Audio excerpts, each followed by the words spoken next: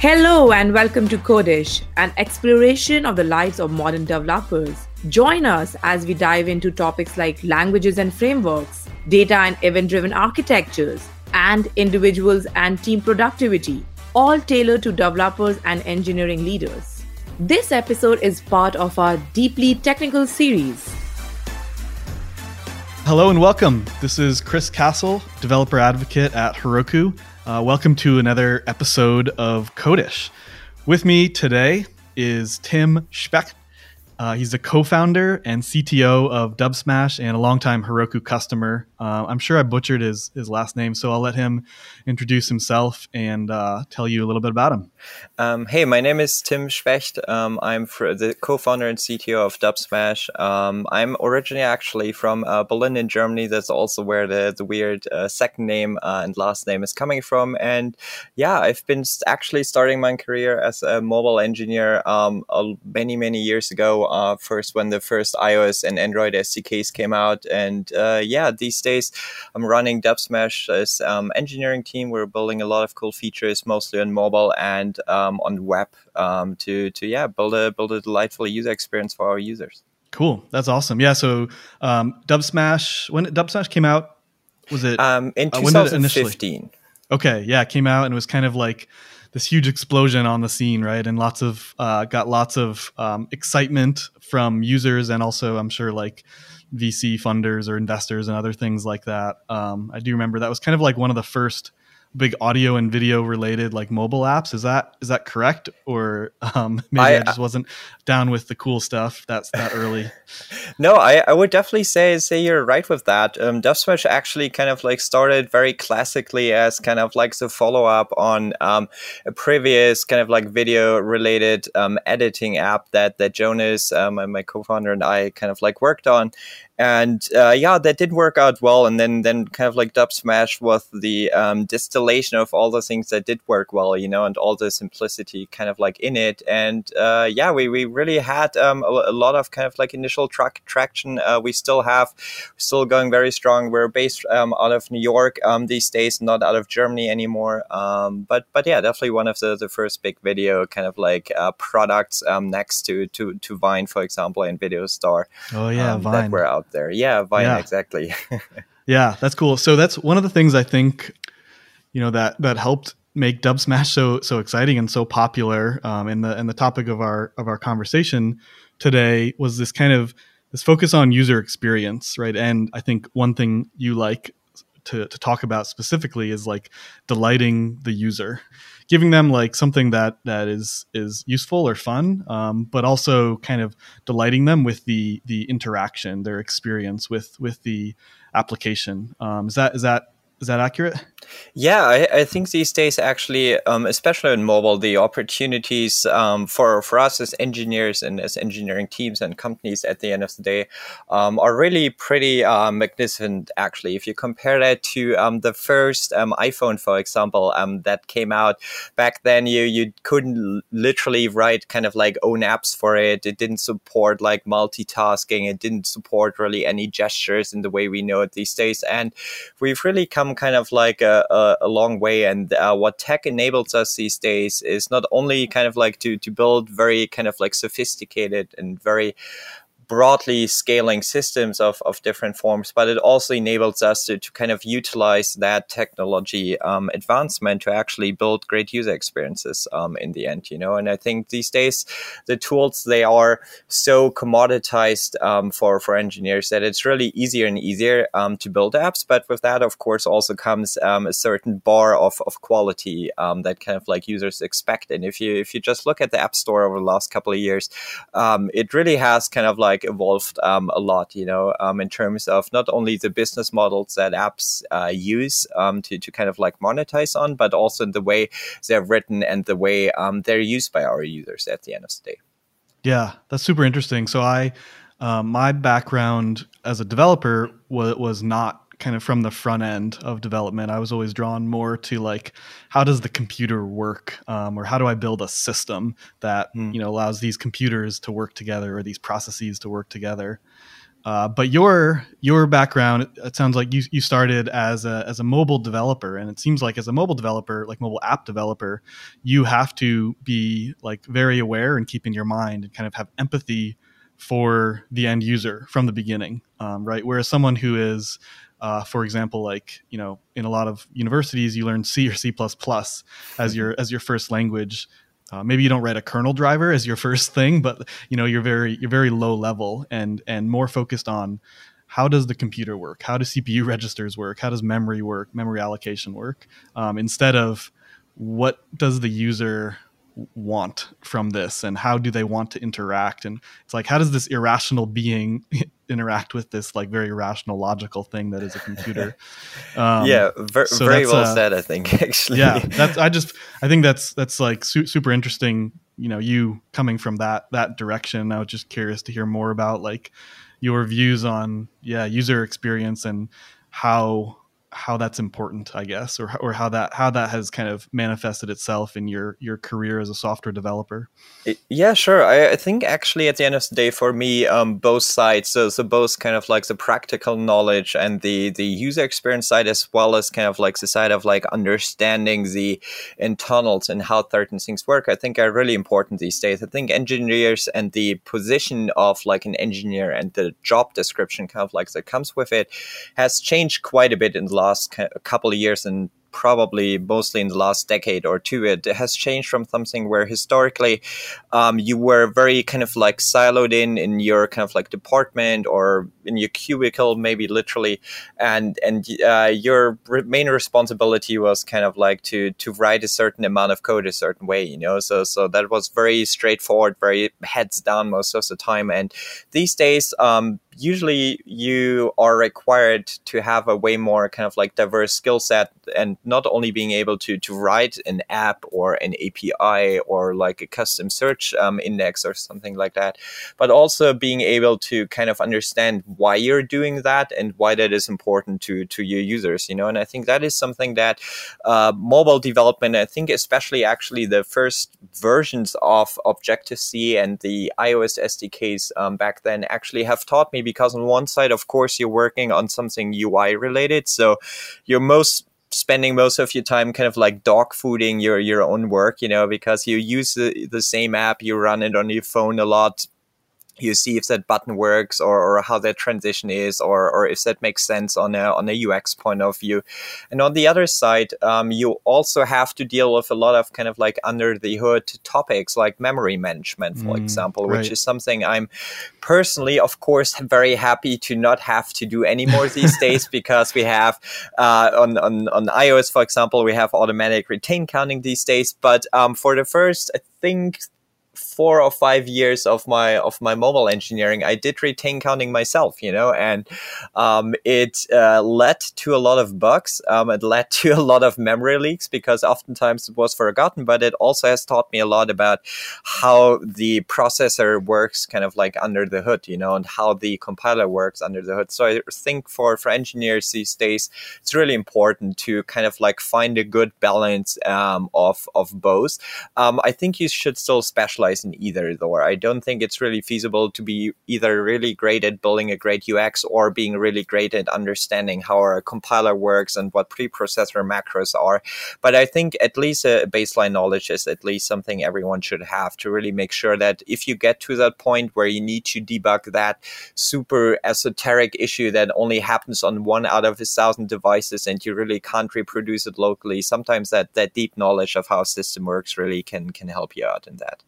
What about though, as a, you have kind of filled roles from individual contributor, individual developer earlier in your career, and now you're the CTO, which at a startup can mean many things, right? It can mean like yes. You write code, but you also kind of design the architecture or the structure of a system, and also manage other engineers. How does that? It seems like as a CTO though, you probably need to at some point kind of be okay going broad, and not getting down on yourself or requiring yourself to know every little new thing about iOS development, and then on the other side, maybe like not knowing every little thing about like how to make Postgres queries efficient or something like that.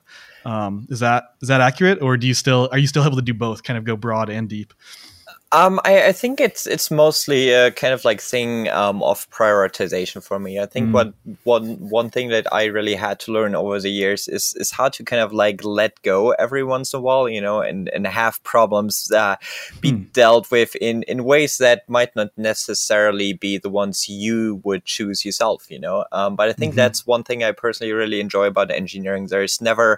There's always a better and a worse, but there's very rarely only one option that actually truly works, and that is the only path forward, And that is something that I usually end up deciding quite on the fly, when it's enough for me to be kind of like on a high level familiar with something, and when it's necessary to actually go deep, and understand why a certain piece of code works a certain way, or why, as you mentioned, Postgres, for example, what implications a high write traffic workload on your index strategy has, and how that kind of like affects the physical tables on disk at the end of the day, and the kind of like operating system has to do, And I think that is something that has changed for me personally a lot in the last couple of years. I used to really be the person that is always going as deep kind of like as possible, and if necessary spend days on figuring out certain solutions to a problem.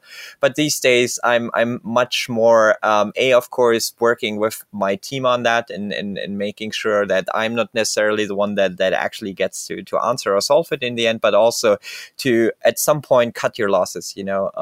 Is a certain obstacle kind of like preventing a feature from progressing or from being completed, or a certain kind of like bottleneck in scalability to prevent a feature from rolling out in the first place, then there's always two options, right? Either you can go in and fix it, whatever it might be, or you can decide, hey, okay, approach A works for some reason not as well as I would have thought, so let's, instead of trying to make approach A better, let's just cut our losses and figure out what approach B could be, And I think that is something that I really picked up over the years, that ability and that insight, to be honest, as well, to know when it's time to move on and when it's worth it going deep.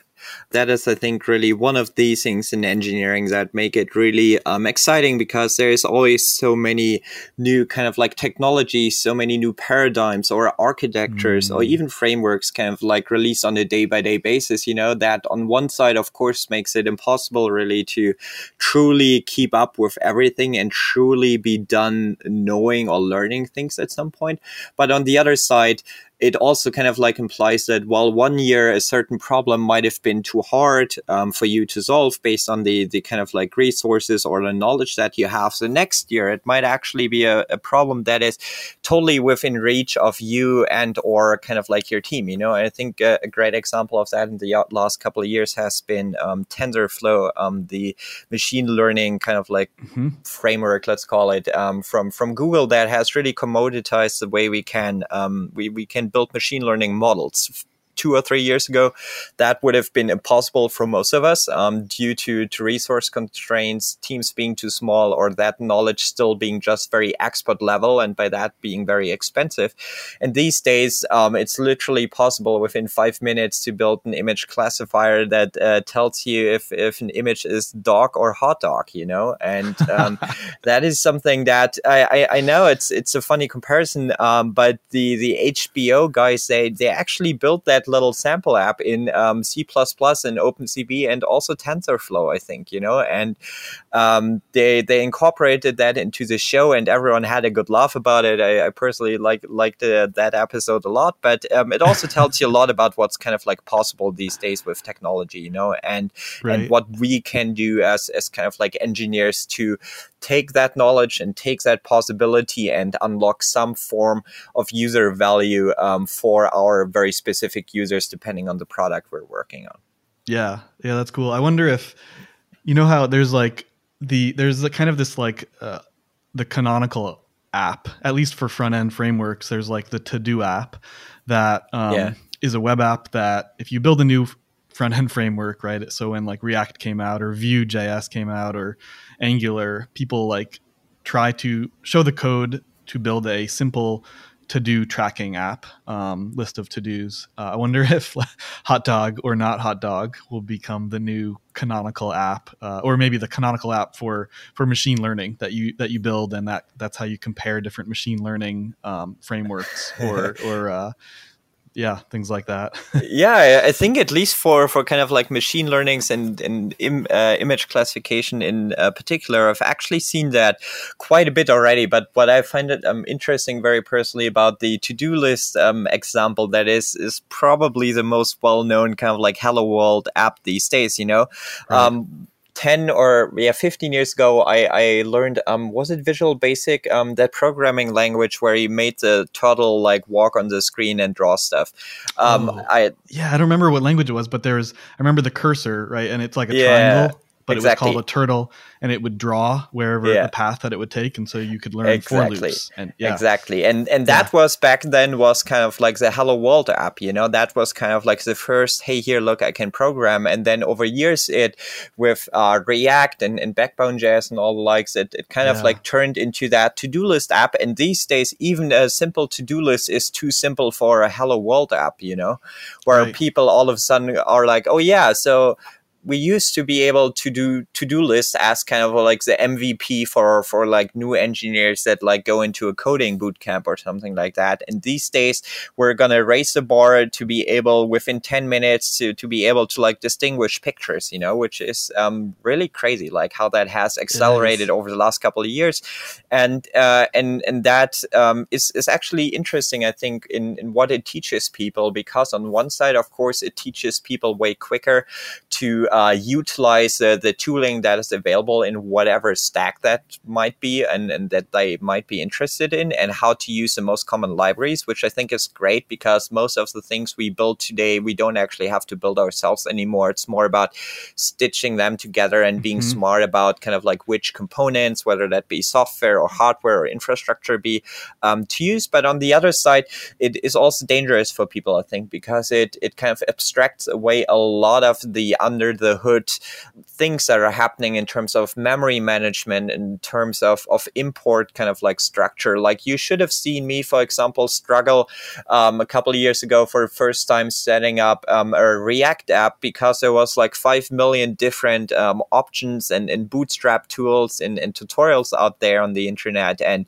I picked a bunch, but then they didn't work out really. And I needed to learn first on how how Webpack, for example, actually works, you know, and how it imports modules in order to overcome that. And that wasn't really part of any of that, you know, and that was a very kind of like frustrating experience for me personally, which I'm very happy to see that more recent tutorials on Kubernetes or TensorFlow or any of the likes, they do a little bit better, you know, and finding the balance between, hey, I want to display on how easy I am to use and to integrate as kind of like a sales argument, and on the other side also making sure that the engineers that end up using those frameworks and libraries truly understand the implications and the under the hood workings and the architecture of it as a whole. It seems like it's a common theme in this like very, very fast evolving world of software development in general. It's kind of the idea of abstractions, right? You want to I as like a software developer want to be able to use like higher and higher level abstractions so that I can kind of produce more faster. Like you said, stitch things together, produce more faster. But then there's pitfalls that you can not understand or not know about when you say, like when I say stitch something together with these very high level abstractions and then push that thing to production or release it to customers or users in some way and it breaks. What do I do? Do I know how to debug it? Like, do I know how to read the stack trace that comes out of that? Does it even produce a stack trace that I can use? It sounds like a funny question, something that doesn't produce a stack trace these days anymore, but it actually exists, right? And I think that is probably one of the most interesting kind of like inflection points for young tech startups, especially, I think, because in the beginning, of course, it's all about being as quick as possible and kind of like going as broad as as possible and covering a lot of ground, and kind of like validating your product idea of whatever sorts. But as you kind of like grow, not only within your team, of course, but also hopefully with users, you will get to that point where the kind of like full stack generalist approach that you used to take in the past probably doesn't scale and doesn't work as well with your current usage anymore, because you do have more and more issues to debug that are rather scarce and that are really kind of like hard to find and to track down. And at that point, you need to be able to either kind of advance from your very broad skill set into a T-shape in some shape or form, basically, or you need to bring talent on board that has that deep like fundamental knowledge and actually is able to diagnose memory issues, for example, right? That is something that we historically always have found as the most troublesome to implement or to debug and to fix, because there is usually no stack trace, because there is no exception being thrown. And on the other side, it also is something that is very kind of like impactful for you users and for your infrastructure, because either your machine just crashes, or if you run on something managed like on AWS, Google, then your machines just get terminated due to overutilization of resources, right? So you have no trace of anything going wrong except for your machine to all of a sudden like restarting, and you dropping traffic as a result. And at that point, you need to be very deeply familiar with your stack and with the tooling and with the frameworks you're using, and you need to understand how they work internally, and to a degree where you need to understand how Python, for example, allocates memory and how the global interpreter log works for it, and that is something that I think takes years of experience, and most importantly, years of failure to see, and years of kind of like failure in production as well. One thing I think about that's like kind of always spinning in my mind is the industry that we work in. There's a lot changing in it, and it's exploding. And it's on one hand, it's like technology is becoming kind of core to almost what people do at work every day. It's growing and kind of has tentacles into everything that happens in the world today, whether it's like social interactions with your friends or business in general. It's like our industry has become this.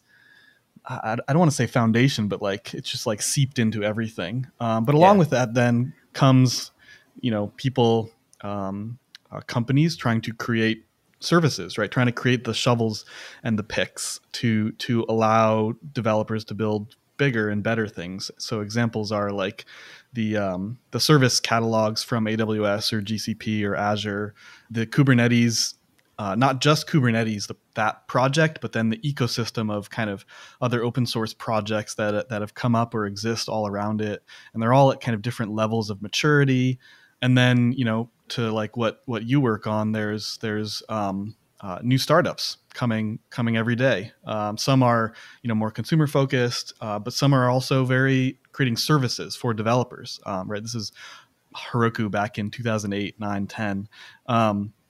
How do you, as a CTO, deal with that chaos without going crazy, or feel that you are doing what you can, or doing the right job, or doing the right thing for your business, for the product that you're building, making the right decisions, but also knowing that a human can't keep track of all of these things that are available and know everything about all of these things. How do you think about that?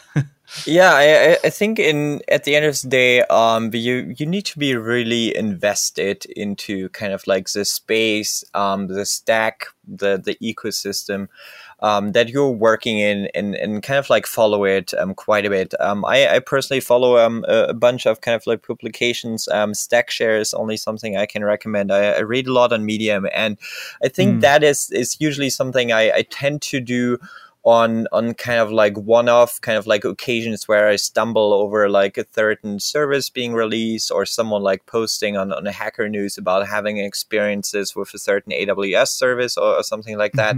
And that's simply kind of like consume. And the way I use those pickles and axes that you mentioned earlier, I see that kind of like as my mental tool shed, and I know exactly what kind of tools I have in there. Some are a little bit rusty, rusty, some are a little bit more shiny for sure.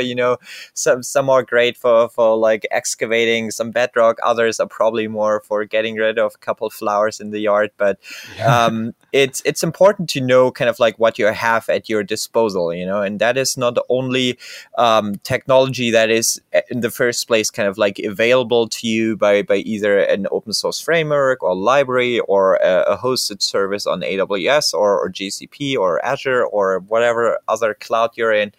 And once you have that mental image, and once you have that kind of like little tool shed of yours, I think it's very important to be excited about adding new tools to it, because that's the only way you will kind of like evolve and continue learning as an engineer. But on the other side, also being very realistic and very honest with yourself, and to be frank, also with your team on which tool is actually ready to go into the shed and which tool is more still like a blueprint and not truly ready for use, and that's always that question on how quickly do I want to adopt a certain new paradigm or a certain new technology. While we here at Dubsmash usually try to be very, very quick and very decisive about things like that as well. We do usually wait at least a couple kind of like months to hear the first waves of complaints and of stories basically about what worked out well and what didn't work out well, and also to have some time to kind of like talk to other people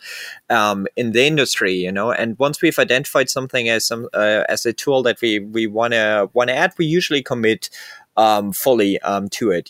Once that decision has been made and we all feel comfortable with it, we usually go and start integrating it either on a smaller scale basis, or if it's like a like Django upgrade, for example, from 1 to 2 or something like that, we usually roll it out a little bit wider across the organization. But what you should avoid at any cost is jumping on board of a ship that just kind of like left the harbor and that is very likely to sink right in front of it. I think one of the best stories, probably not, but one of the worst stories I think that I like to tell about that is graph databases that we used a couple of years ago. Back then we had kind of like a Cassandra storage layer, which is great. I'm personally a big fan of that kind of technology. And then we had something called Titan sitting on top of it, which was basically a GraphQL engine. Back then it was open source. And then it kind of like was part of the Apache incubator, which kind of like tells you a lot about already in what state that project is in, right? If it's still in the incubator. And then the company that was kind of like maintaining Titan as a framework got bought by DataStax back then. So they kind of like it made it a little bit more enterprisey, kind of stopped supporting the open source fork of it. And that project kind of like apped out a little bit, and we had bet a lot of our kind of like product strategy, a lot of our kind of like in-app recommendations and social connections on top of that. And that ended up costing us kind of, I think, 2 months of development time, because we started integrating it. We tried to get Cassandra to scale to a level where we would want it to be based on the usage of that graph database, which didn't work out. And then in the end, we had to implement a completely different solution, and that was something that I think we could have avoided if we would have waited for another, not even much, 2 months, I think, and would have been a little bit more honest to ourselves that a project, for example, that still is in the incubating status of Apache is incubating for a reason, So while it might be great technology that's available, and while it might be a very great skill and tool to pick up in your spare time or kind of like in a development capacity, it's probably not ready for big scale millions of users kind of like production use in the end. Right. So we gotta wrap up now, but is there anything that you want to share out with people about, like, is Dubsmash hiring? Do you want people to check out something new you're working on or releasing? Anything new and exciting you personally or you professionally would like to kind of wrap up with? We're definitely hiring in New York. We're looking for a lead iOS engineer and a senior Android engineer right now. So we're staffing our mobile teams quite a bit more. Other than that, I think if there's probably one one piece of advice I would want to give other engineers today, it's keep it simple. I think building simple solutions and building simple architectures and choosing the simple way to solve problems first, at least, is always something that has done me personally very well in my career and in the code that I've written at the end of the day. And I think if you always opt for the most simple, most elegant solution, that's probably a good default to base your decisions on. Yeah, that's good. I think good wisdom from someone who's experienced lots of ups and downs, failures and successes. I think yes, I agree. Fair share of both. Yeah, I agree too. The older I get, the more I feel that what you just said, that keeping it simple is so important. Cool. Well, thanks for joining us, Tim. Thank you so much for having me. Thanks for joining us for this episode of the Codish podcast. Codish is produced by Heroku, the easiest way to deploy, manage, and scale your applications in the cloud. If you'd like to learn more about Codish or any Heroku's podcast, please visit heroku.com/podcasts.